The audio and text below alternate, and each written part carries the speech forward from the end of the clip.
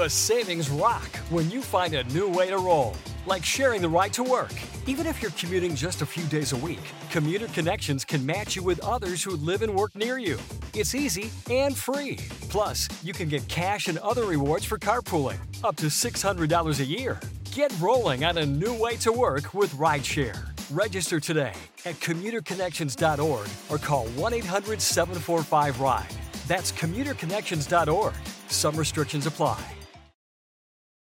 In a fast-paced world, every day brings new challenges and new opportunities. At Strayer University, we know a thing or two about getting and staying ahead of change. For over 130 years, we've been providing students like you with innovative tools and customized support, so you can find your way forward and always keep striving.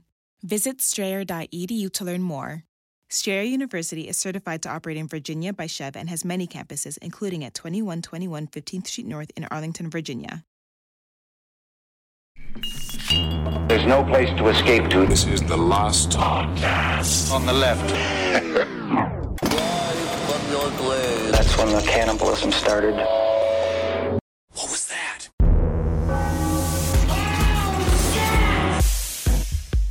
No. That's the way it is. What is that? The way I've discovered to annoy people in Atlanta. I'm happy you're finding new ways to it. No. Nobody knows the shit like I do. That is annoying. Some people travel around the country and they're like, oh man, went to Atlanta. You got to go to this cheesecake place. And you're like, I went to Atlanta. I annoyed so many people like this. That's No. Well, that's the most horrific thing that's going to happen on today's episode. That's for sure. I will say that last night while we were in the middle of shooting, the Ferguson riots were getting so intense that they shut down I-75. And I was very excited about the idea of walking out of this house onto the street where you could actively hear the Ferguson riots ripping through the city. The city was shutting down. And I am a giant, literal white devil. Uh-huh. Yeah, you're filming your pretty faces going to hell here, right? Yes, I'm in Atlanta, Georgia. Yeah. God, I love it. Yeah, so you could hear Ferguson from Atlanta, Georgia? No, they were having their own riot. Right. We were having a franchise riot. I know they are franchising out these riots. New York had a fairly successful riot as well. Bill Bratton, our police commissioner, got doused with fake blood. And I'm going to say it looked pretty cool. It looked pretty cool. It fit him. It did. Also, which a lot of fun is with these franchise riots, there are a lot of times they're owned by sort of like an Indian man named like Vahir, you know, and he comes out and he's like, "What? Make sure you come and you clean the floor of the riot. You know, rioters how dare you leave the sesame buns out of the containment chest? Yep. Because it must be in there or else they get hard as the dickens. Oh no, here comes the black man." It's a good day if you're in the riot cleanup business, I suppose. Let's talk about today's subject. Let's get out of the United States. Let's get out of the race riots. Let's go to our to the place where our former queen resides. The UK, the United Kingdom, the horrors that are living Very good. in the UK today. Yes, and we're gonna be covering a crypto. We're going to be covering some hauntings, and we're going to be covering a pair of murders that people have been clamoring for us to cover for a long time. We're going to be covering the Moors murderers, Mira Hindley and Ian Brady. The crypto tiptoed through the tulips. If I ever have a child who has a speech impediment, that's what I'm going to make him say over and over and over. The crypto tiptoed through the tulips. And if you are in the UK right now, what I say you do is doff your cap, remove your velour cape, take off your many layers of acrylic clothing, and also, because I've also heard in Victorian times, people would wear underwear with holes in it so their fucking dick and pussy's gonna hang out. Well, then so they can dump through their clothes because they're wearing so many clothes because all the clothes is what keeps all the fucking rancid British stink in there. Take off all of your layers that hide your shameful bodies. Spark up a rundybot. That's what I think they call joints over there. A rickety Roy. Yep. And enjoy yourself some horrors of the UK. Well, I don't think they have lumpy bodies or whatever you described them as. They're beautiful women in the UK. I'm following people. I think the women are beautiful in the UK. They're absolutely gorgeous. I'm so excited. The men, however, are very smart. What does that mean?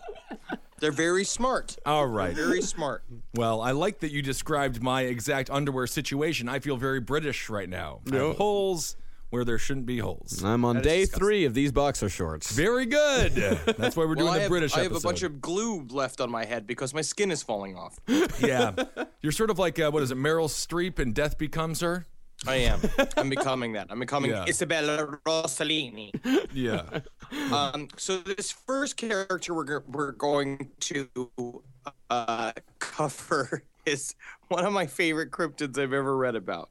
Yep. Henry, you mentioned the Victorian era, and we're going to start off with a little cryptid that first showed up in the Victorian era. He's an evil phantom. He's masked underneath a cloak. He's got fiery eyes and flaming breath. His name, Spring-Heeled Jack. Oh, Spring-Heeled Jack. Yeah, that's the run. Wears the high heels. Spring-Heeled Jack. It sounds like somebody who skips everywhere.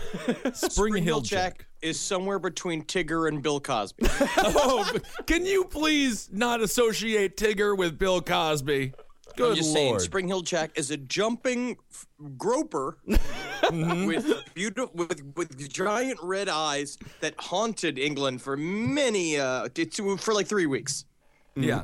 Yep. He's said to wear a black coat, a helmet, and an oilskin.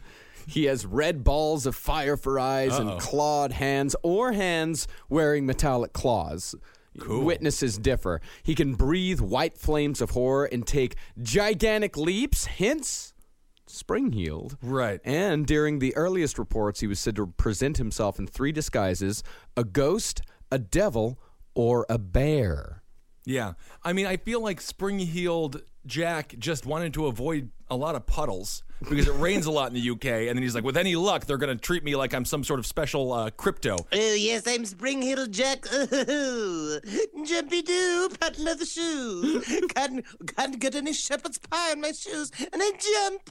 Oh, I put a sheet over my head and I'm a ghost. I put a rug over my head and I'm a bear. Oh, squeezy boobies. Off I go. On top of my hat. That's what he is? That's Spring-Heeled Jack? He says a doff of my hat. He removes his hat, and then he just plays with your nipples like they're radio dials. Like, I like that one. This is my kind of guy. Well, let's start with the first recorded sightings. It goes back to October of 1873 with a Miss Mary Stevens, who, while on her way to Lavender Hill through Clapham Common. Worst names. Mary Stevens, honestly, though, like, for some reason, I imagine her as really hot. I imagine her, like, all wiggly, all in a loose frock. Definitely. Mary Stevens is a very sexually attractive name. Oh, yeah. Well, not everyone in the Victorian era dressed in Victorian era clothes. A lot of them were horribly poor. Ah, okay. Yeah, so some loose-fitting so rags. She, like, wrap herself in just like loose trash and mud. That's how most common people in England dressed in 1837. Well, I've seen some people on the subway in some really sharp-looking newspaper suits, so maybe they did kind of look good. Well, she was attacked by a cloaked figure who first leapt at her, then while gripping her firmly to keep her from wiggling around, sexually assaulted her and tore off her clothes. How many fingers can I get in your belly button? Fluffy pubic hair. No way!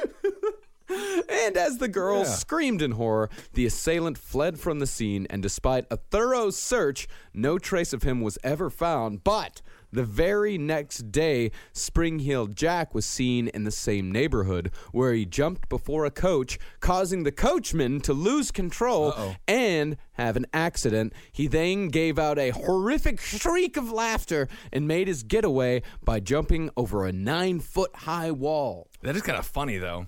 If you can cause an accident. You cockney jerk. Call AAA. You piece of shit. I'm jumping away. I'm Spring-Heeled Jack. Yeah. Oh.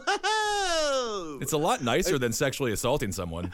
Much nicer. You know. But the way I imagine him assaulting women is just like slapping their boobies back and forth. Yeah, because you think of everything like a Benny Hill sketch when it comes to the Brits. Slap. Just flopping their boobies. It's like, oh, I love how they bounce. All right. Well, Just the women go, "Stop it! Stop it, you horrible man!" I wish you were right, Henry. So a few months later, in February of 1838, he assaulted 2 more young women. He assaulted Jane Alsop, who was in her father's house on the night of February 19th when there was a knock at the door and a voice called claiming to be a policeman asking her to bring a light as he had caught Spring-Heeled Jack in the lane. It's the police, certainly not Spring-Heeled Jack. Sounds like not something the police would say, but... And as she opened the door, she saw a cloaked figure waiting there. And on handing over the candle to him, the man suddenly threw off his cloak, revealing a, quote, most hideous and frightful appearance. My dick is out. Yeah. Jack. And with fiery eyes, he spewed blue and white flames onto Jane's face and then tore off her gown and inflicted bloody scratches on her neck and arms with ice-cold metallic claws. I swipe you, I swipe you, I swipe you, I swipe you, I swipe you. And away, Spring-Heeled Jack, to the night sky, and chippity jump. I think he vomited like the worst booze in London all over her probably as well. Ugh, that's the worst part. But Jane's sister appeared, and Jack fled. Next up was Lucy Scales. So how did she get out of this one? She just fought him off? No, her sister appeared, and Jack said, "Away! Away, Jack!" Okay. And a chippity jump. You can only handle one at a time. Yeah. So Lucy Scales, on February 28th, she was 18. She was returning with her sister from their brother's house in Limehouse. And as they were passing the Green Dragon Alley, Lucy came across a man in a large coat who unexpectedly spurted out blue flame onto her face, disabling her sight and triggering violent seizures which lasted for hours. Crazy. And then he sexually assaulted her as well? No, he just spit shit in her face and ran off. What is this guy up to? Lucy Scales did not really fit Spring-Heeled Jack's level of attractiveness. Yeah, I think he's got it all wrong. I mean, he has a cantaloupe in a satchel, and he lifts it up, and if her breasts are not the size of the cantaloupe, then he only burns them with the seizure flames. Let him go. And then he jumps into the sky. What is this stuff? Oh, so in August of 1877, a few years later, actually a few decades later, at the Aldershot Barracks in North Camp Central Road, a sentry came across a strange figure who advanced towards him and slapped him several times across the face. And Spring-Heeled Jack, that's what you get. A slippity slap. Slap, slap, slap, slap, slap. And away you go. And the guard shot at him, but to no avail. And the figure then disappeared with astounding leaps. Hence, the Spring-Heeled Jack connection. Stickly stuck. A Spring-Heeled Jack. Try to catch him. You'll always fail. Jibbity jump. This guy just getting away like that constantly with the jumps. And it can't be the fastest way to move. I just think this is a crackhead. Yeah. After a while, it just sounds like a guy on PCP. Definitely. Spring-Heeled Jack, he disappeared for centuries. He was gone for, or at least reports of him disappeared for centuries, because I'm sure not every encounter with Spring-Heeled Jack was reported to the Bobby. Oh, absolutely not. Yeah, all those underreported Spring-Heeled Jack cases. Man, we could go on and on about those. Spring-Heeled Jack just went on to record successful flute albums. Where he just goes like, yeah, Spring-Heeled Jack, laying on the sweet British flute. And those albums also never made it out. I think they're successful. That sounds great. And if you can jump and play the flute, you got something. That's a real show. Oh, yeah. The dude from Jethro Tull could fucking manage to just stand on one leg. And they beat Metallica out for most rock and roll album of the year. That they did. The problem is that he would keep, they would get him into the studios, and they would set up all the mics, and he'd be sitting there all nice, and they're like, you ready? Are you ready to go, Jack? You ready to go? He's just like, I'm ready to record. It's like, okay, so we're just going to come in there. We're going to do a little adjustments of level. Slippity slap, Spring-Heeled Jack, and away you go. No recording studio can hold me. I'm Spring-Heeled Jack. Sounds like a very similar Charles Manson experience there for that poor record producer. Yeah, I think Charles Manson and Spring-Heeled Jack recorded much the same. So in the 1920s, that's when Spring Heel Jack returns. One woman said Jack appeared to her in an alleyway and shot a beam of light from his chest, blinding her. Wow. And a man in the same alley said he sprung away like a bird taking flight. And then another account tells of him attacking policemen, spitting a luminous gas in their faces. Cool. He sounds like a Iron Man or something. It just sounds like, yeah, he's lighting his incredibly alcoholic-ridden fucking burps on fire. Yeah. And he doesn't show up again for another few decades. He shows up in the 1970s, where the inhabitants of Attercliffe in Sheffield complained about a red-eyed figure who punched women. What? I mean, this guy, he's everyone's drunk uncle. He's just a combination of everybody's drunk uncle. And then they made up one story to kind of like, you know, what's Uncle Larry like? He's like Spring Heel Jack. It's just like in England, you had like two types of people. You have Winston Churchills and you have Spring Heel Jack. That's it.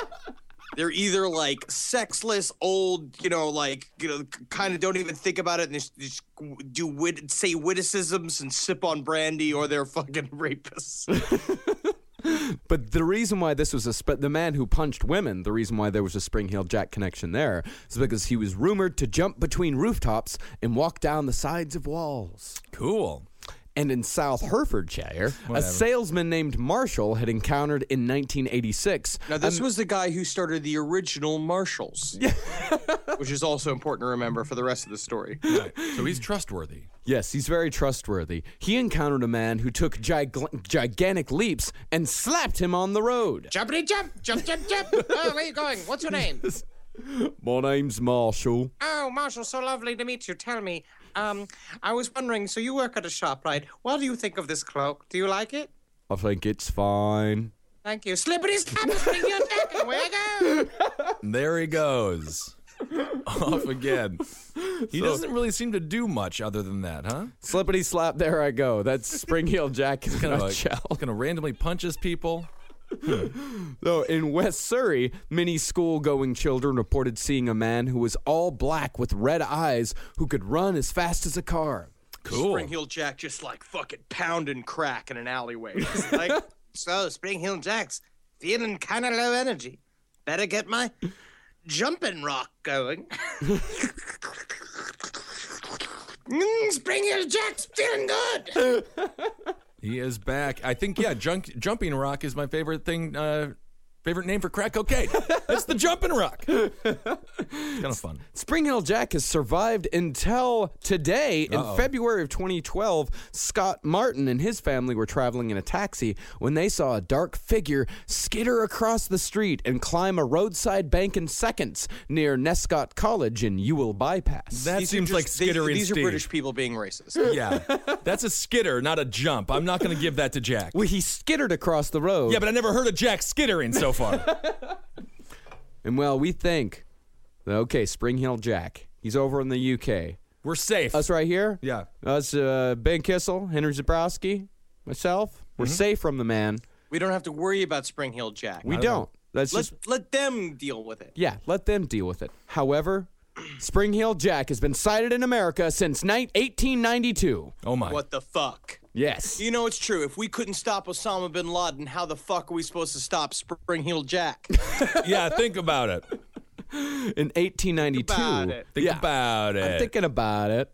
In 1892, a 7 to 12 foot tall phantom dressed all in white with horns on its head was seen spitting fire in the vicinity of the jail in Raymond Street, right here in Brooklyn, New York. This is 1892? 1892. Well, Cool. that was just the first rave that had ever happened in Brooklyn. Quiet rave with one man at it. I just also was imagining Spring Heel Jack on the plane coming over to do 9/11, coming from LA, and him just like literally being like, Oh, so when do I pounce on the pilot? And I do my, I crawl and I sneak in between the chairs. And then I spring into the cockpit and I slippity slap, and away I go. Mr. Jack, we appreciate your hate for America. We appreciate your energy. You're really inspiring all the rest of us. But we are going to have to shoot you in the head, right? Got to. Right, guys? Yeah, I agree. Because you're ruining all the shit. Yeah, you can't have Spring Heel Jack taking credit for 9/11. There's no way that would go down nearly as well as it went down after what they did. He's a liability. He's Right. not a planner. No, he's a jumper. Yeah. Erratic is what they call him. And a few years later, at exactly 11:55 p.m., out in Long Island, mind you, this guy's very regional to us, every night, a specter appears at the churchyard, jumping to and fro, trying to read inscriptions on the tombstones, and when the clock strikes 12, the ghost positions himself atop a stone, spurts out 12 fireballs, no more, no less. Skippity skip, away I go. What a shitty afterlife this ghost has. 5 minutes of jumping around, not being able to read gravestones because he never got that education. And then he just has to go vomit on top of one 12 times. Too ripped on jumping rock. Then he goes up to like fucking. He's like, excuse me, Gino. So I hear this island is pretty long, Long Island? Haha. I'm also referred to as Strong Island. I see your arms, very big, very strong. I'll take a calzone, please. Yeah, sure, yeah. I won't get you. What's your name? What are you looking for? My name is Jack. All right, hey, buddy, we're gonna pepperoni calzone. He's like, Thank you so much for the calzone. A slippery slap, no charge for me. I don't want to go. Yep, that's the worst thing about him. Stealing calzones from local Italian eateries. It's not right, Spring Heel Jack. Well, as far as explanations go, there are many different options as far as how to explain Spring Heel Jack. Many skeptics dismiss the phenomenon as just mass hysteria or an exaggeration of the activities of an Irish nobleman named the Marquis of Waterford. They're blaming it on a drunk Irishman? That's the explanation that the officials are giving? He had previously had bad experiences with women and cops. this is my thing. I don't think the Irish are necessarily known for their vertical leap. No, they are very well grounded. Well, what what heritage does Larry Bird have? Larry Bird? He looks very Irish. Oh, the basketball? The last great white basketball player 30 years ago? He barely jumped, though. He was 7 feet tall and just shoot from far away from the hoop. He was not a physical player. Yeah, that's the thing. White people have a different kind of way of playing basketball, and we can only be good if we fall backwards weird and can still shoot. Like, that's all that white people are able to do, and then everyone's just like, I don't know how to defend that. You just falling backwards, all odd. Call it fadeaway, my friend. Fade away. Yep, that's all we have. Well, there are other paranormal explanations for Spring Heel Jack. Some of them say that he's a phantom, a ghost, possibly a demon, but some say that he is an extraterrestrial being from a high-gravity world, which enables him to make the enormous jumps that he does. Okay. He's just the first scientist to invent meth alone in his lab. Well, we're done. I miss Spring Heel Jack already. I know. I love Spring Heel Jack. I love the idea of just bouncing around, just bouncing away from a crime scene of slappity slap. Jumping here and there and everywhere. Ooh, yeah. He's grabbing boobies and he don't care. Look at it, Spring Heel Jack. That's from the Gummy Bears. Yeah. Was it the Gummy Bears theme song? Yeah. Yes. Let's move to World War I. Oh. Now this is where it's gonna get more serious. Yikes. And we're covering World War I, not because battles took place in World War I, because there weren't really battles on the British mainland in World War I, but 1 million British citizens did die in World War I, and they did have many ghostly experiences on the battlegrounds. Now, to really give you a picture of how terrible World War I was, you didn't even have to be in battle to die. Because this is World War I during the time, like, you know, up until 1965, you could die from getting, you know, like tripping over a horse, like a horse hoof on the street, like a horseshoe out there, and a carriage run over your head. Like, things were really intense for a long time. People just died from wearing wool too long. Yeah, that's true. I mean, the rats numbered in the millions in the trenches, and the trench warfare. See, what trench warfare is, it's exactly what it sounds like. These different armies would dig these huge, miles-long trenches in which there would be miles of barbed wire in between the two enemy trenches, and, of course, snipers on either end. They were infested with millions of rats. They would have two types, the brown rat and the black rat. The brown rat was especially feared because it would gorge himself on human remains by eating their eyes and the liver specifically, and they could grow to the size of a fucking cat. They're classy. Eating that liver. Trenches is just another word for future grave, which I think really ended up happening a lot of times. Yeah, of course. And a lot of guys would die on their very first day because they were, of course, very curious as to what was going on the other side of the trench. Let me just. Right. I am just terribly sick of laying in this trench. Maybe maybe I'll have a constitutional, a bit of a walk around. Mostly just a sniper shot right to the head. Yeah. Yeah, they would have snipers constantly working out this shit. And that's where the people say that it's bad luck to light 3 cigarettes to one match. Comes from World War I, where because snipers, the light was there too. The light was there, and snipers would look out for the lights, and if they saw that those 3 flames, boom, all 3 fuckers are dead. That's why you got to be a chewing tobacco guy. So then they would get shot in the arm or the leg or wherever, and then the mice would just come and start burrowing up into their wounds and things. And lice was also a huge problem. Yikes. They caused trench fever, which is a particularly painful disease that began with severe fame. I thought that was a dance hit. Yeah, the trench fever. I remember the trench fever. You just do it all on your tummy. You just wiggle kind of on the ground, face forward the ground. They would be severe fame followed by high fever. Recovery would take up to 12 weeks, and lice wasn't actually identified as the culprit of trench fever until 1918. So as far as they knew, ghosts caused it.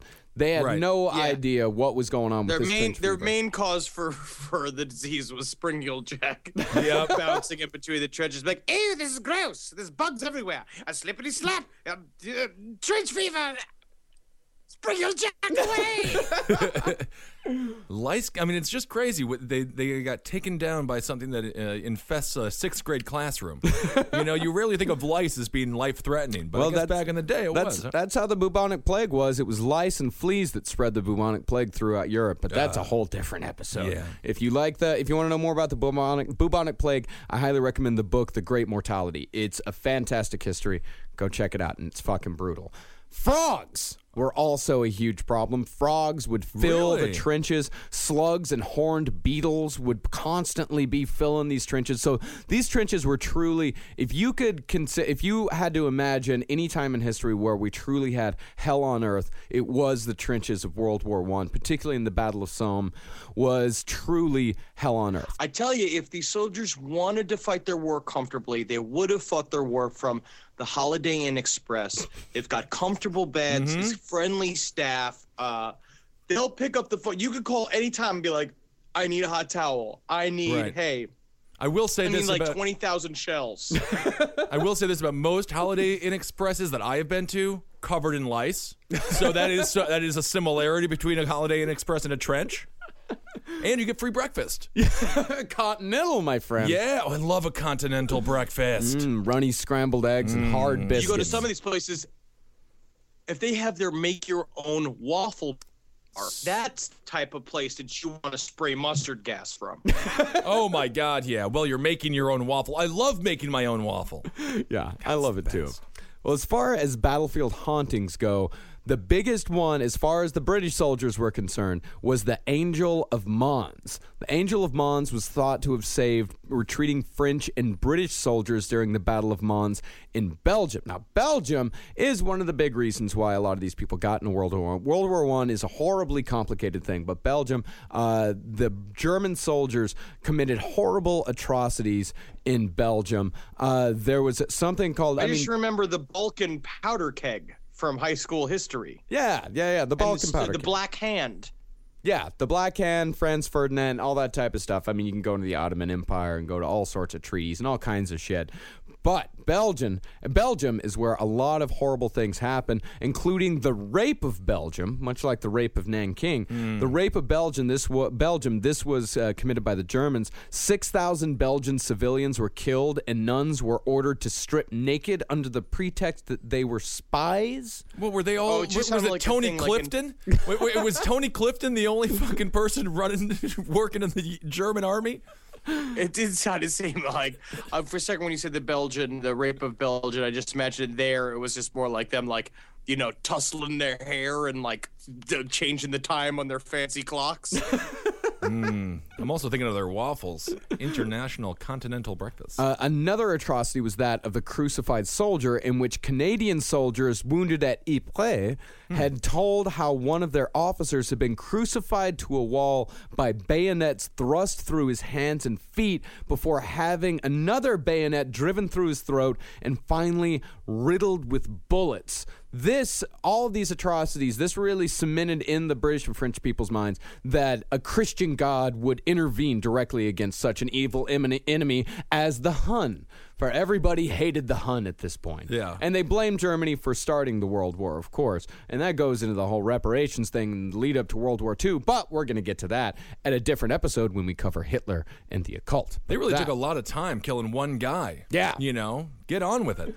So, of course, the British had this extreme belief that God was on their side. The Christian God was on their side and would come to save them. So, during the Battle of Mons, these soldiers, they saw these huge visions of ancient archers coming to their aid, angels coming through and chasing the Germans away. But skeptics say that the visions were due to intense stress, fear, and pain. Right. But some a latest and most detailed examination of the Mons story suggests that these men may have been part of a covert attempt by military intelligence to spread morale-boosting propaganda and disinformation. So it could be that they told these soldiers, like, hey, fucker, Mons, tell him you saw an angel. I think if we actually saw what was going on there, it would just be a bunch of soldiers kissing frogs and thinking they're women. And you're just like... rubbing beetles all over their body. Their heads turning into turkeys. Yeah. Like in Looney Tunes. Like every cartoon stuck on a desert island. So listeners, anybody in the military, if you want to confirm or deny this, I hear that our military is also starting to do the same sort of morale-boosting propaganda by having soldiers dress up as Spider-Man. Oh, I like that. And fight up in the front. And they think that Spider-Man is fighting with us. And then we saw... and they're not as afraid. Then we saw 15 Kim Kardashian butts going to fight ISIS, and we knew God was on our side. All right, well, the last thing we're going to cover today, as far as our Horrors of the UK episode, is some of the most brutal murders that England ever saw, the Moors murders. Are we going to talk about Princess Diana? No, that wasn't really brutal. No, that was okay. That was just paparazzi killed her. Yeah, you're talking about covert assassinations. Yeah, because of her bloodline and what their child was going to do. The combination of. Yep. I don't want to call him necessarily Iranian Iguanian. That's what he was. Iguanian.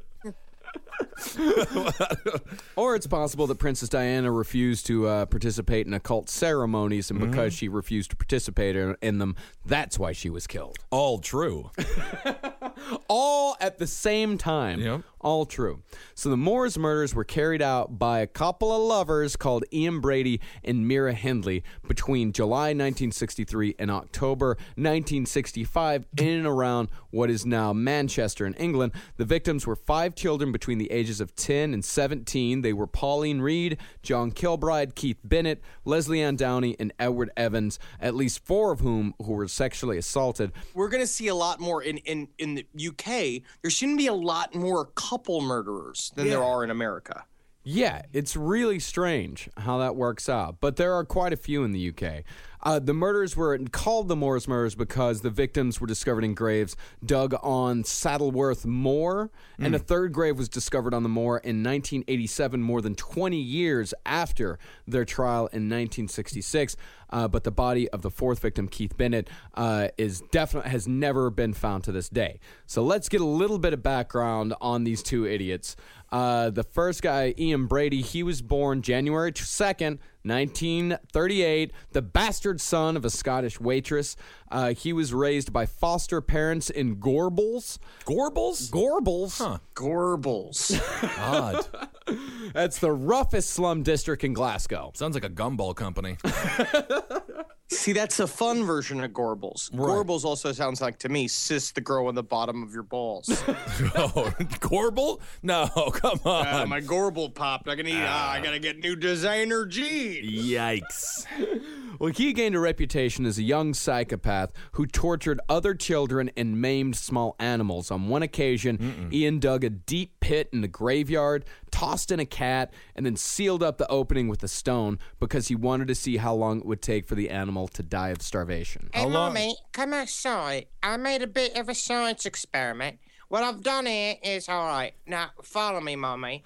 I've taken Mr. Mittens, you remember, our favourite cat, right? I fucking buried him down in the ground, and I put a big old stony stone on top of him because I just want to see, if I can make a ghost. I don't like that he swore. I'm just going to say, I don't care what happened to the cat, but no kid of mine should be swearing like that. So when he was a teenager, like many serial killers that we've covered before, he was arrested a number of times for breaking into houses, drunk and disorderly, and theft. He was an alcoholic and a lifelong thief. And he's one of those guys, he's not a dullard like your Gary Ridgway. He had a little bit of cleverness to him. He was what you'd call like a pseudo-intellectual. Okay. A guy that reads a whole bunch of fancy, clever books and then decides that he's smarter than everyone else in the entire world and decides that he's a superiority killer. How long did it take the cat to die? That's what I want to know. How long does it take a cat to starve to death? I don't know. Well, there's a graveyard around here and a shovel. We could fucking figure it out, Ben. The last podcast on the left science experiment. The thing about science experiments is they need to be repeated in order to confirm the results. Right. So Ian, he began a period of worship for Hitler and other high-ranking Nazi officials. His library included The History of Torture Through the Ages, Sex Crimes and Sex Criminals, The Life and Ideas of Marquis de Sade, The Nuremberg Diary, a biography on Heinrich Himmler, The Kiss of the Whip, and Sexual Anomalies and Perversions. That sounds like my library. Or mine, either one. Kiss of the lips. I have so many. I definitely have The Life and Ideas of Marquis de Sade. Oh, yeah. You have History of Torture Through the Ages, of something like that. Oh, yeah, man. I've got one called Execution. I think it's like 64 ways to put a man to death. And various other, tomes and volumes that... maybe just want to see cover. Somebody who is going around door to door like Iron Maiden salesman and be like, and there's more ways. Number 62, stand them on their head. So Mira Hindley, she was a bit of a dullard, as we say, loved animals, children, and brightly colored lipstick. Those are the signs of someone who is dull. My question is, did she like wearing the lipstick or did she like eating the lipstick? I think she liked putting the lipstick on cats, preferably dead ones, so that's where the relationship really blossomed. Hey, look, it's a lady. I know it's got a penis, but it's a lady. It's got lipstick on it. Makes it a lady. God, I love you, baby. Last Podcast on the Left is sponsored by Squarespace. Squarespace is the all-in-one website platform for entrepreneurs to stand out and succeed online. Thanks, Squarespace! With Squarespace, it's easy to create a beautiful website, all on your own terms. Don't let anybody tell you what to do. This ain't your mama's website platform. It is, actually. It's actually be very easy for your mother to learn. You don't want to miss Fluid Engine. It's a next-generation website design system from Squarespace with reimagined drag-and-drop technology for desktop or mobile. I thought it was just the name of what my blood pressure medication turned me into. I'm peeing. Now, my goals for the year are I have 2 warehouses filled with horse picks. Now, I know a lot of people, obviously this bit has been done, but the Zendaya Centaur picks are not going anywhere, and I've been trying to get the Judge Reinhold sitting on the Clydesdale line out. I need these moved, okay, because I have to move into the storage unit. Let's just say there are problems at home. So I need Squarespace to shoot this through the roof for me this year, and that's why I'm going to go full tilt. And not only are you going to get the Judge Reinhold sitting on the Clydesdale entire series, clothes and non-clothes, what we also are going to offer you, and I mean this, we're trying to get into giraffe rides. I brought this up the other day. We got to start riding other animals but horses. Take pictures of the horses. Photoshop the horses into other celebrities, but stop riding them. Save a horse, ride a giraffe. with Squarespace. Go ahead to squarespace.com for a free trial. And when you're ready to launch, go to squarespace.com/left to save 10% off your first purchase of a website or domain. Squarespace.com. In a fast-paced world, every day brings new challenges and new opportunities. At Strayer University, we know a thing or two about getting and staying ahead of change. For over 130 years, we've been providing students like you with innovative tools and customized support, so you can find your way forward and always keep striving. Visit strayer.edu to learn more. Strayer University is certified to operate in Virginia by Chev and has many campuses, including at 2121 15th Street North in Arlington, Virginia. Hey, have you heard the Virginia Lottery has a new Willy Wonka golden ticket scratcher that has a top prize of $100,000? Tell that to my automated golden ticket scratcher apparatus. You simply put the ticket in here, and the machine scratches it for you. And while we wait, we can play the Willy Wonka golden ticket online game with a top prize of $1 million. Just visit VALottery.com or use the lottery app. That's one impressive scratcher apparatus. Use it whenever. What's mine is yours. But hands off the scratcher. That Willy Wonka golden ticket is all mine. Mom, I got the job in Manhattan. Do you have a warm enough winter coat? What about your car? I'm selling it with Kelley Blue Book Instant Cash Offer. How? I enter my license plate number, miles, condition, upload photos, and boom, an official cash offer from a local dealership. A cash offer instantly? Oh, did you call Aunt Stella? She's right there in Massachusetts. Mom, I literally just got the job. Not everything is as simple as selling your car with Kelley Blue Book Instant Cash Offer. Price it, fix it, trade it, sell it, KBB.com it.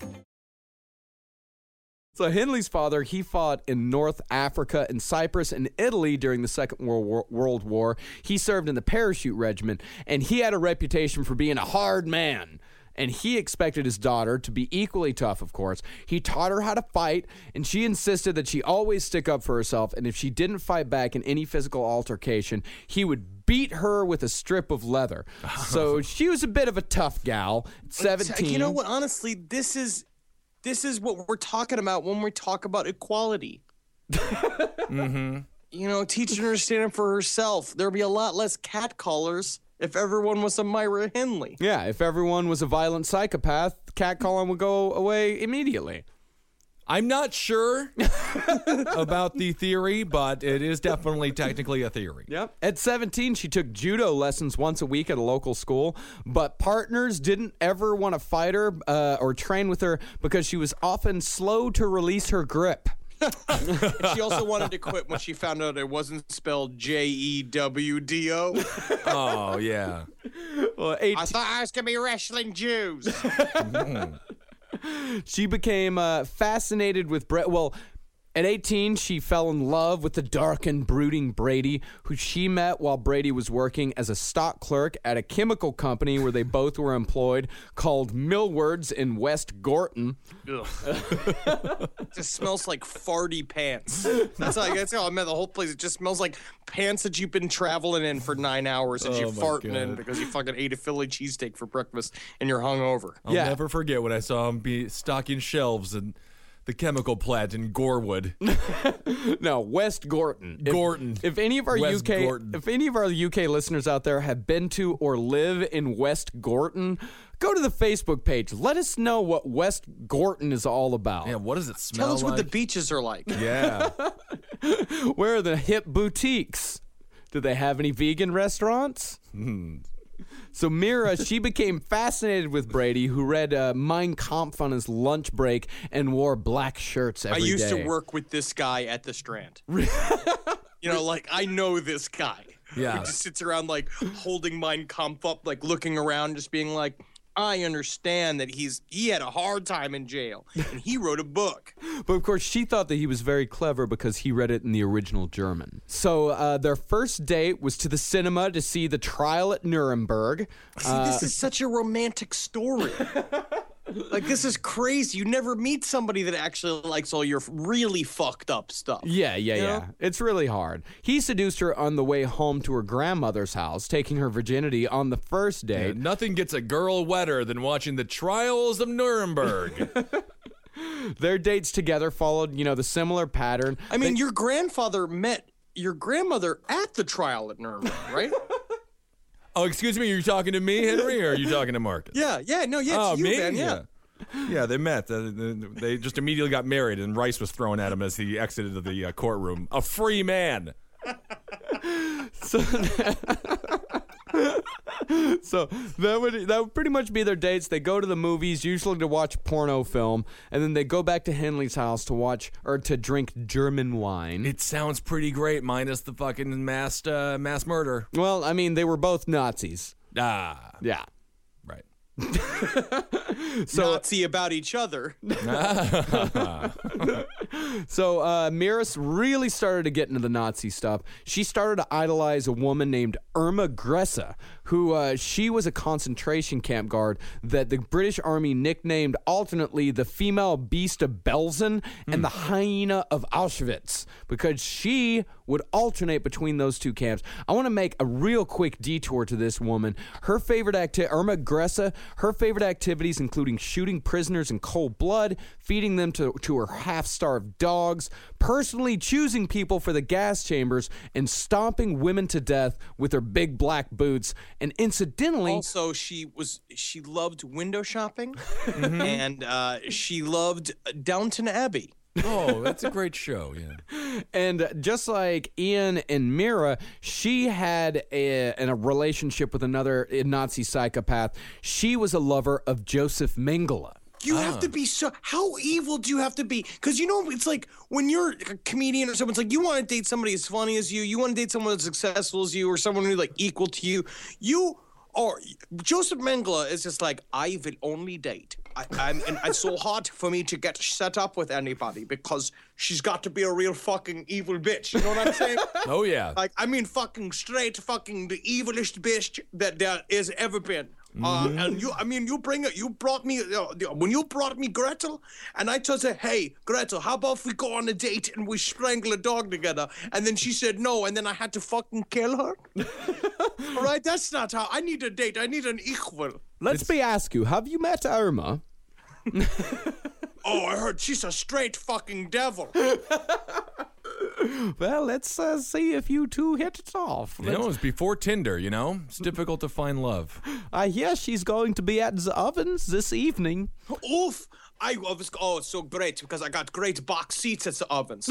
I'm sitting next to, have you met Ivan Kissel as well?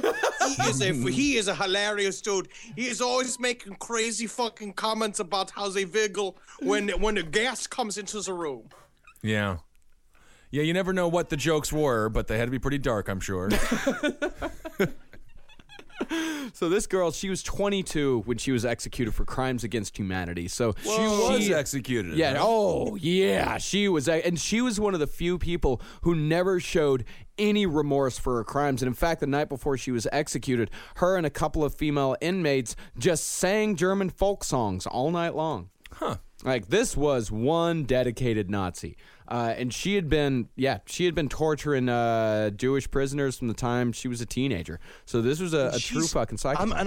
I'm not trying to be like really like fucked up, but she's a little cute. Yeah, really cute. Yeah, she's pretty I'm cute. looking at her right now. She's like, she's kind of thick. Yeah. In a good way.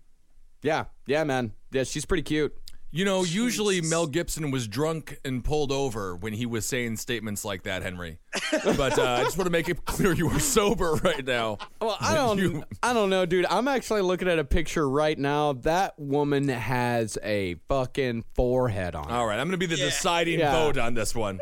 Holy Christ, Jesus, my balls have gone into my chest. My dick is terrified. No, she is a ball stomper.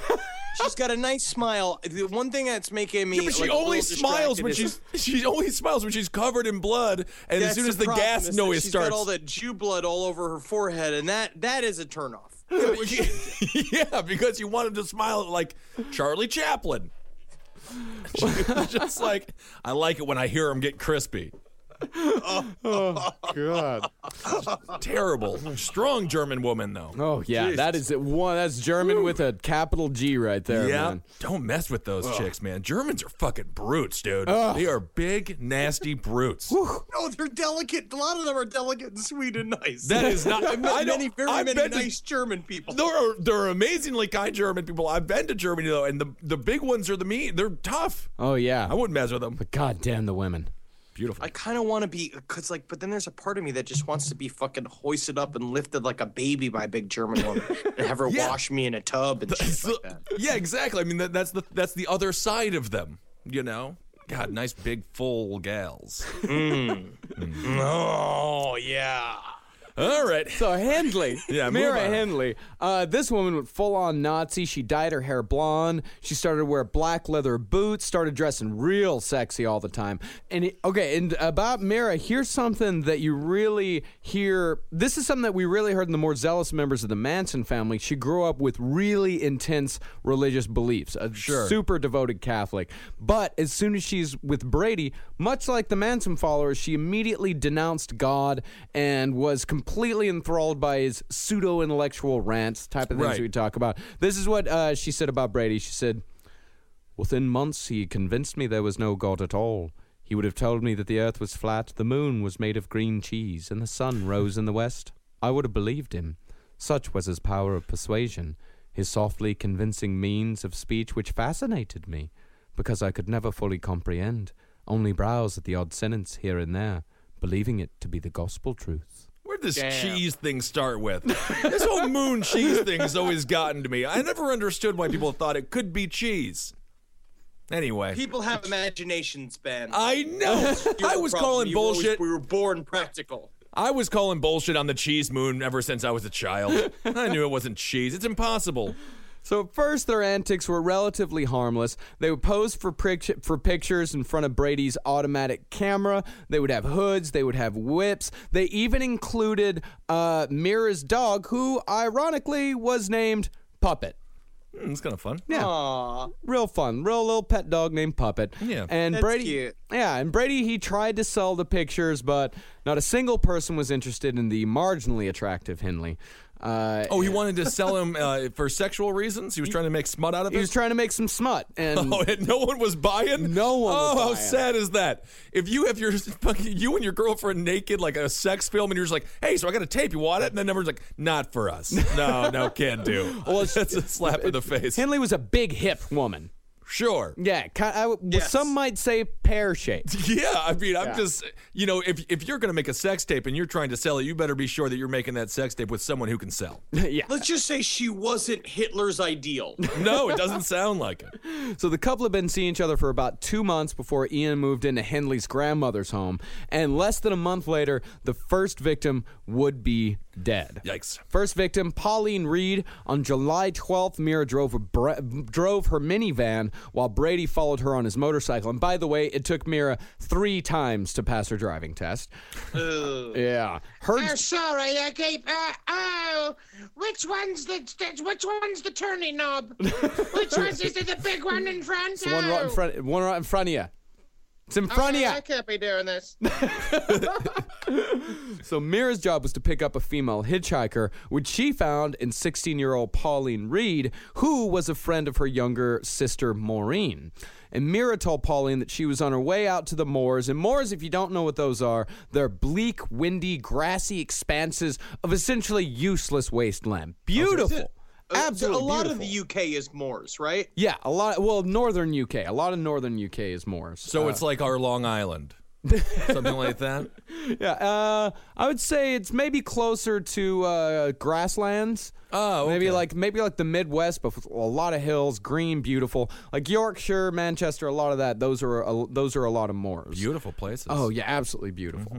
And Mira told Pauline that she had lost an expensive glove out on the moors, and she was wondering if Pauline would help her find it. And Mira said, "Hey, if you help me find my glove, I'm gonna give you a bunch of records." Sounds like when you beat a video game, but you're like, I still want to play it. What's the other mission that I haven't done? Go find dipshit's glove in the field. It sounds awful, like the end of Borderlands or something. It's a fetch mission, yeah. Yeah, it sucks.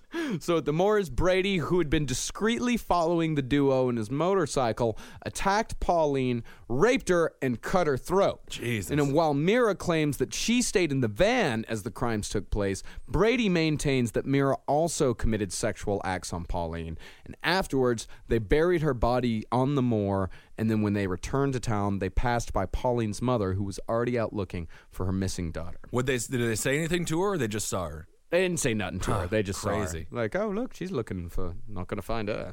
Hey, you want to buy some smut? We got piles of smut. Nobody's buying it. It's Pauline's mother. Don't bother her. Any opportunity, baby. You know I'm a businessman. What are we going to do with all this smut? So the next victim was John Kilbride. He was killed on November 23rd, 1963. He was 12 years old. They picked him up, telling him that his mother would be worried he was out so late. Come on, I'll give you a ride home. But then she told him, hey, listen, Johnny, I got a bottle of sherry back at my place. Why don't we go drink some of that? Johnny was like, okay, yeah, let's go. This is what happens when you let kids drink wine by the time they're 2 years old with this European stuff, man. Then on the way to the house, she said, oh, no, wait, I lost my glove out on Another glove mission? Another thing, come on. Lose a shoe. I happened to I lost my, it's not my shoe, what's the top shoe? What's the shoe It's for a the top glove. half for your body? Hat. My hat, my hand hat. My hand hat. My glove. You My lost glove. a glove. Okay, I'll help you find your glove. Let's move on. So, Brady, of course, was out there waiting. He raped the boy and strangled him with a shoelace after he found his knife was too dull to cut through John's throat. Sawed at it and sawed at it and sawed at it. Jesus Christ. And then took the shoelace off of his shoes and strangled the boy. And police would later find the boy's body by identifying landmarks and a picture of Mira posing at the grave with her dog, Puppet, who incidentally died in police custody. And when Mira found out that that Puppet had died in police custody, it was one of the only times she ever showed any emotion because, like Hitler, Mira also loved her puppies. Sure.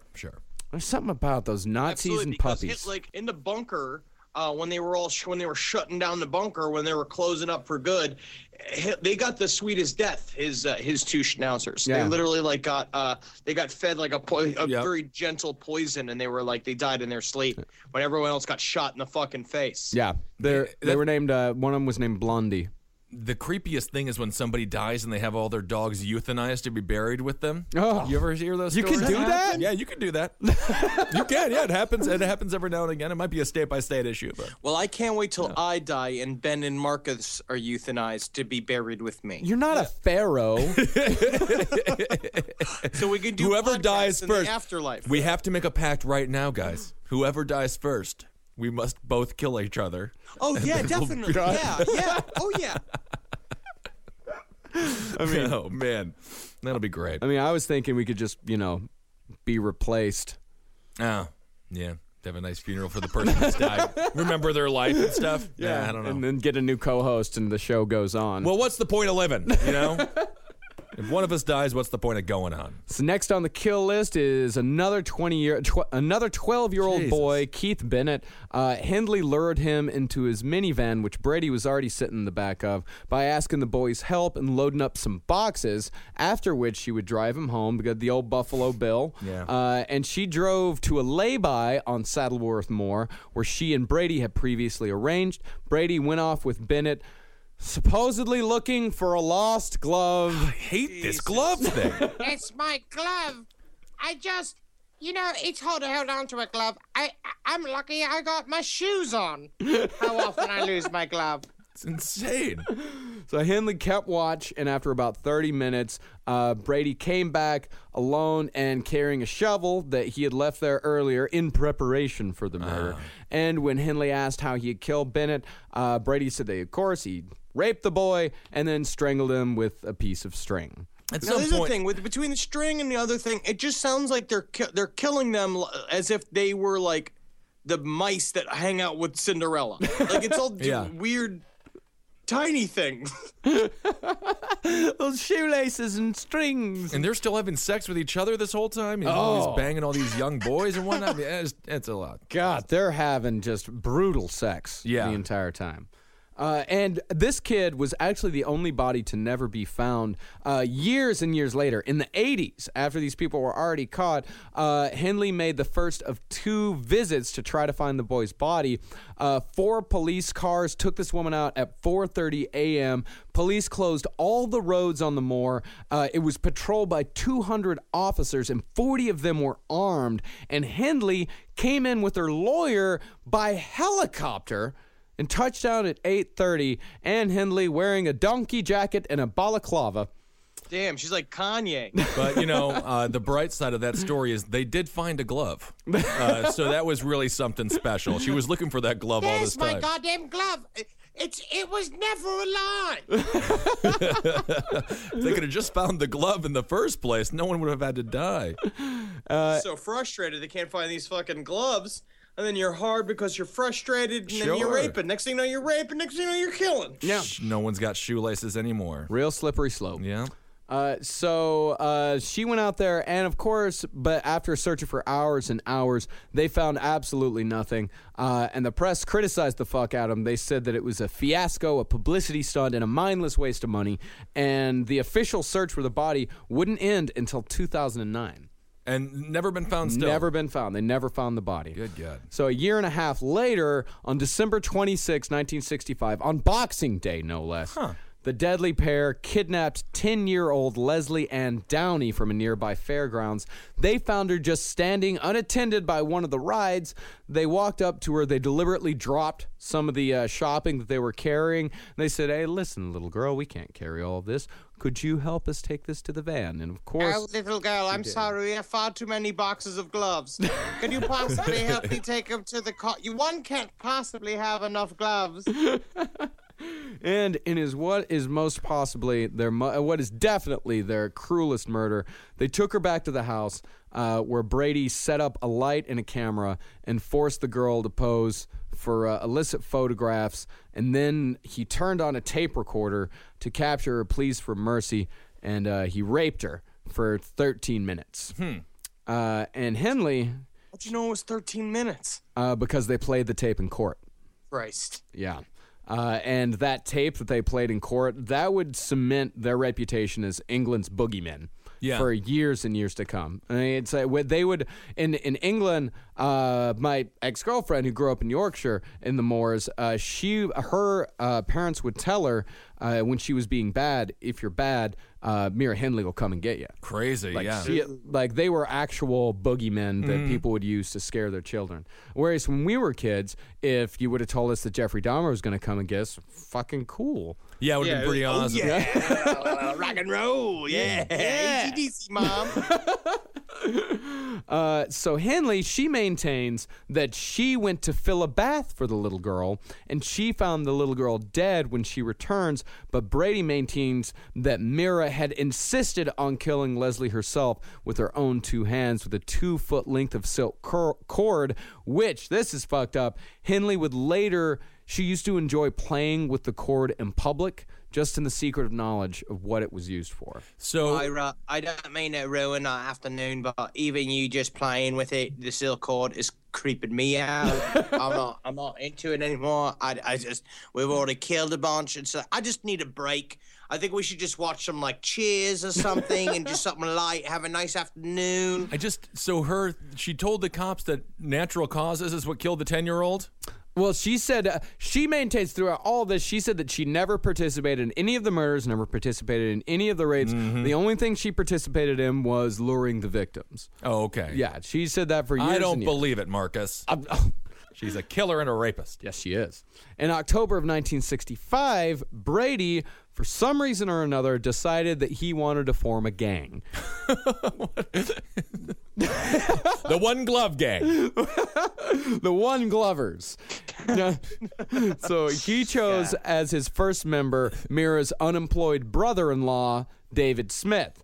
Now, Smith, he was 17 and had a record of violence, which included wounding with intent to harm when he was 11, and he, of course, had a heavy drinking habit. And Smith, like Mira, developed a complete infatuation with Brady, and the three would drive around the moors in Henley's minivan, just talking about future gang activity, what are we going to rob, what are we going to do. Typical. And they practice target shooting out there because Mira was apparently a crack shot. Oh. She was a part of the rifle club. It's sort of like that scene in the movie It, where Bev is a very good slingshotter. She's very good at slingshots. I remember that. Yeah, they said it's like it was meant to be Bev. It was like that, yeah. Mm-hmm. So Brady, he would brag to Smith that he would brag to Smith all the time that he had killed multiple people and he had buried them on the moors, and he had the photographs to prove it. He said, "I've killed 3 or 4, and I'll do another one, but I'm not due for another one for 2 or 3 months, but it will be done." Oh, all right. I will say, honestly, though, it does sort of feel like the very beginning of the Police Academy movies. Yeah. So some months later, Mira, she woke Smith up in the middle of the night, and she said, "Hey, I need you to walk me home." And once she was there, she lured him inside with a promise of miniature bottles of wine. And as Dave Smith walked inside, he found Ian on the living room floor, crouched over 17-year-old Edward Evans, raining blows down on his head with a hatchet. And the pathologist later counted 14 wounds in Edward Evans' head. And during the struggle, the screams and shouts. By the way, don't forget, they still lived with Mira's grandmother at this point. Yeah. The whole time they were living with Mira's grandmother. Shouts woke her up, and Mira went back, reassured her, like, "Hey, listen, everything's fine. We're just having a bit of a fight down here. Why don't you go back to bed?" And, of course, the grandmother went back to bed. You saw that with Dahmer as well when he was killing a dude down in the basement. Told Granny, just go back to bed. Grandmas go back to bed. That's what they do. Grandmas always go back to bed. So your grandmas always just go back to bed. They never stop the serial killer. Right. So after raining the blows down for a little while, Brady, he just remarked, he said, "This one's taking a time to go." And he grabbed a cushion and tried to smother Evans with it. And when that took too long, Brady took a length of rope, strangled him to death. And with the boy finally dead, Ian said, "That's it. That's the messiest one yet." And then the darkest use of the Benny Hill theme ever. They used that to sort of underline their whole actions, and it was macabre, but it still fills the annals of British comedy. It sounds like it. How did one of the worst scenes of all time. How can't you kill him? 14 blows to the head with an axe? Yeah. I mean, that. Oh, a hatchet. Yeah, but that's a lot. Yeah, it's enough. Yeah, it's enough. Yeah, because it turned out to be a rubber axe, and then their wife came in with with 2 balloons in front of her tits, and there was It's like you have the hatchet, you hit him 14 times in the head, and then you're like, "Oh, I better go with the soft thing that people lie on for comfort." Went to the pillow. Went to the pillow. Hatchet to the pillow. Hatchet to pillow to rope. No sense whatsoever. So after he finished killing him, after he finished killing him, Brady handed Smith the hatchet, just saying, like, "Feel the weight of it," which, of course, ensured Smith's fingerprints would cover the axe handle, making him implicit in the crime. Then the trio mopped and scrubbed the room to remove the blood stains. Smith, naturally too frightened to refuse because he had just seen the psychopath, who he knew was a psychopath, kill a man, so he just helped out with it, and he even helped Brady truss the boy up like a chicken, knees to chin, and wrap the boy in plastic before carrying it upstairs to dispose of later. And as they carried it upstairs, Brady quipped, "Eddie's a dead weight." Yeah, that's funny. And one of the most British things these people could possibly do, after leaving the body in the vacant room, the three then returned downstairs for a cup of tea. Mm-hmm. So as far as capture goes, Dave left in the early morning hours and promised to return with a pram to remove the body from the house to the car. When he arrived home, he became violently ill and confessed to his wife what had happened. And of course, he was terribly afraid of Brady, so the two waited until daylight. They, when armed with a knife and a screwdriver, made their way to a phone booth call the police. So at 8:40 This that is what morning, happens when you try to start a new gang. You can't just bring a dude into the fray if he hasn't been properly fucking indoctrinated. Yeah, you got to be really sure they're super into it. So at 8:40 that morning, a police superintendent that was dressed as a baker's roundsman knocked on the door of the killer's house. And when Brady opened the door... Sale. I hope you like pies. Oh, you know I love pies, Brady. This one's got is it a handcuff in it? So when Brady opened the door, he immediately identified himself because, of course, it's a baker. Maybe he's bringing pies. The superintendent pushed his way past Brady to find Henley laying on the couch wearing nothing more than a vest. Oh, my. And as Brady was getting dressed, he said... Eddie and I had a row and the situation got out of hand, for cops raided Brady's house and found the bloody corpse still wrapped in plastic. And searching the residence, police found a key to a train station locker in the spine of a prayer book called The Garden of the Soul that Mira's aunt and uncle had given her for her first communion. And inside the train station locker were the pictures and the 13-minute tape recording of the murder of Leslie Ann Dowley. And I like during this here, during the initial investigation, Myra said in true Nazi form that she was only following orders. Yeah, in true Nazi form. That's what she said. As soon as she got caught, she's like, oh no, I was under the spell of him. I was only following orders. Sorry. It's just kind of funny if you think about a bunch of bakers doing all of the detective work. Yeah. That's a problem. It's like in flour. In Scotland and in these areas, a lot of times it's like how we used to have barbers and surgeons. They have people that are like bakers, cops, teachers, policemen, senators. Yeah.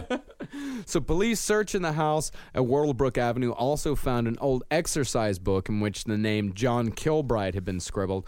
And that made them suspicious that, of course, these people were probably involved in the disappearance of all of these kids. They found a big collection of photographs, and a lot of them were taken out on the moors. And 150 officers searched the moors, looking at locations that matched their photographs.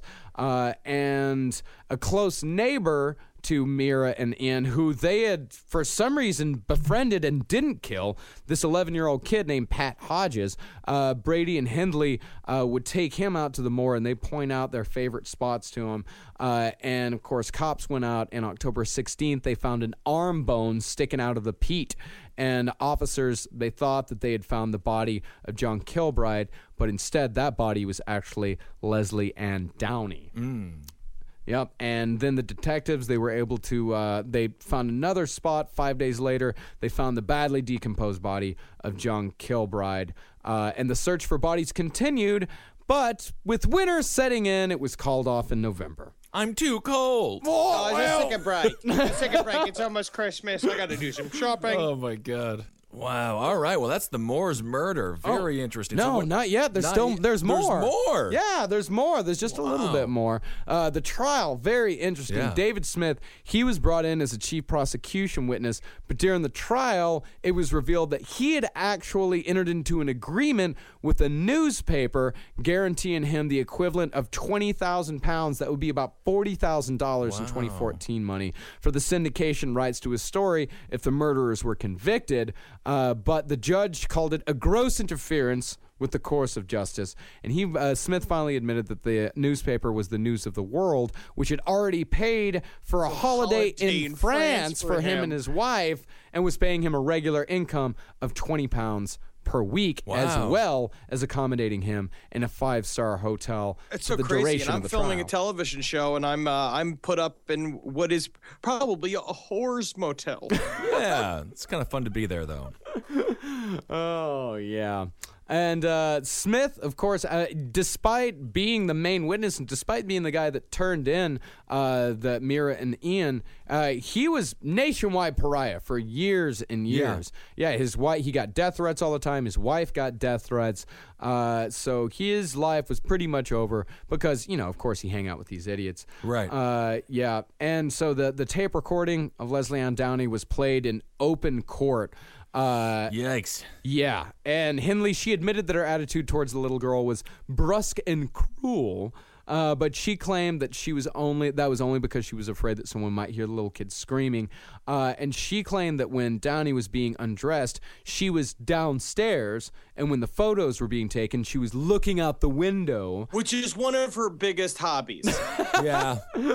Yes. So, and she said when she the kid was being strangled, she was running a bath. And on May 6th, after deliberating for just a little over 2 hours, they found Brady guilty of the murders and found Henley guilty of the murders of Downey and Evans. And kind of like Manson, as the death penalty for murder had been abolished while the two were being held. These people, of course, got life imprisonment. Henley died in prison in 2002 from heart failure, while Brady is still alive and kicking and wrote and released a book in 2001 called The Gates of Janus, Serial Killing and Its Analysis. Wow, still alive today, huh? It's not badly written.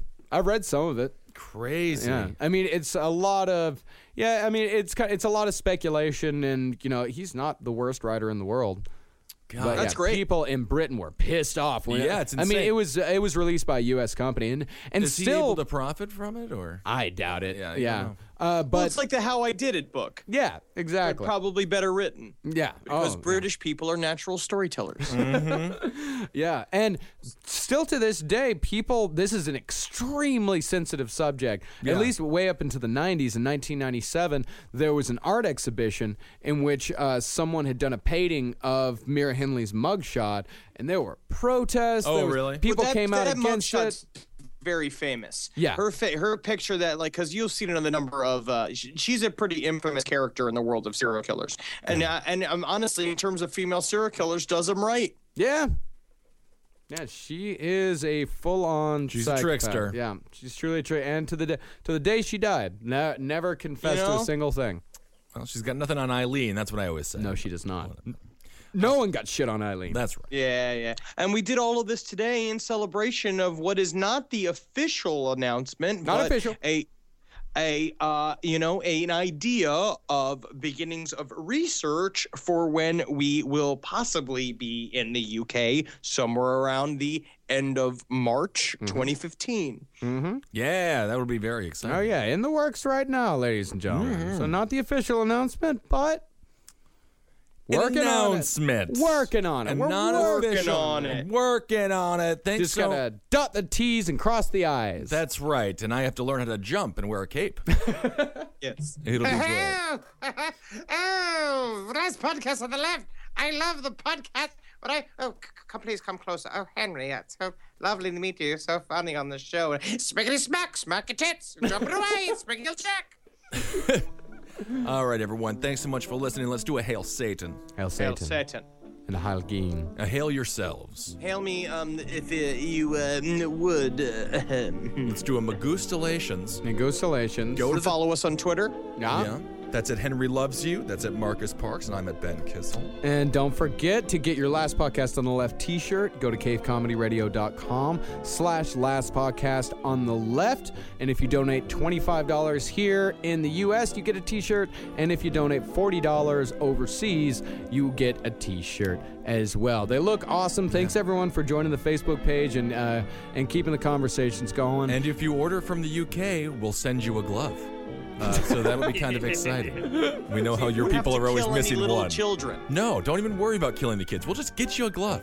And also, don't forget to go to podsurvey.com/last to take the survey and get us some advertisers. Awesome. All right. All right, Hail Satan. Bye.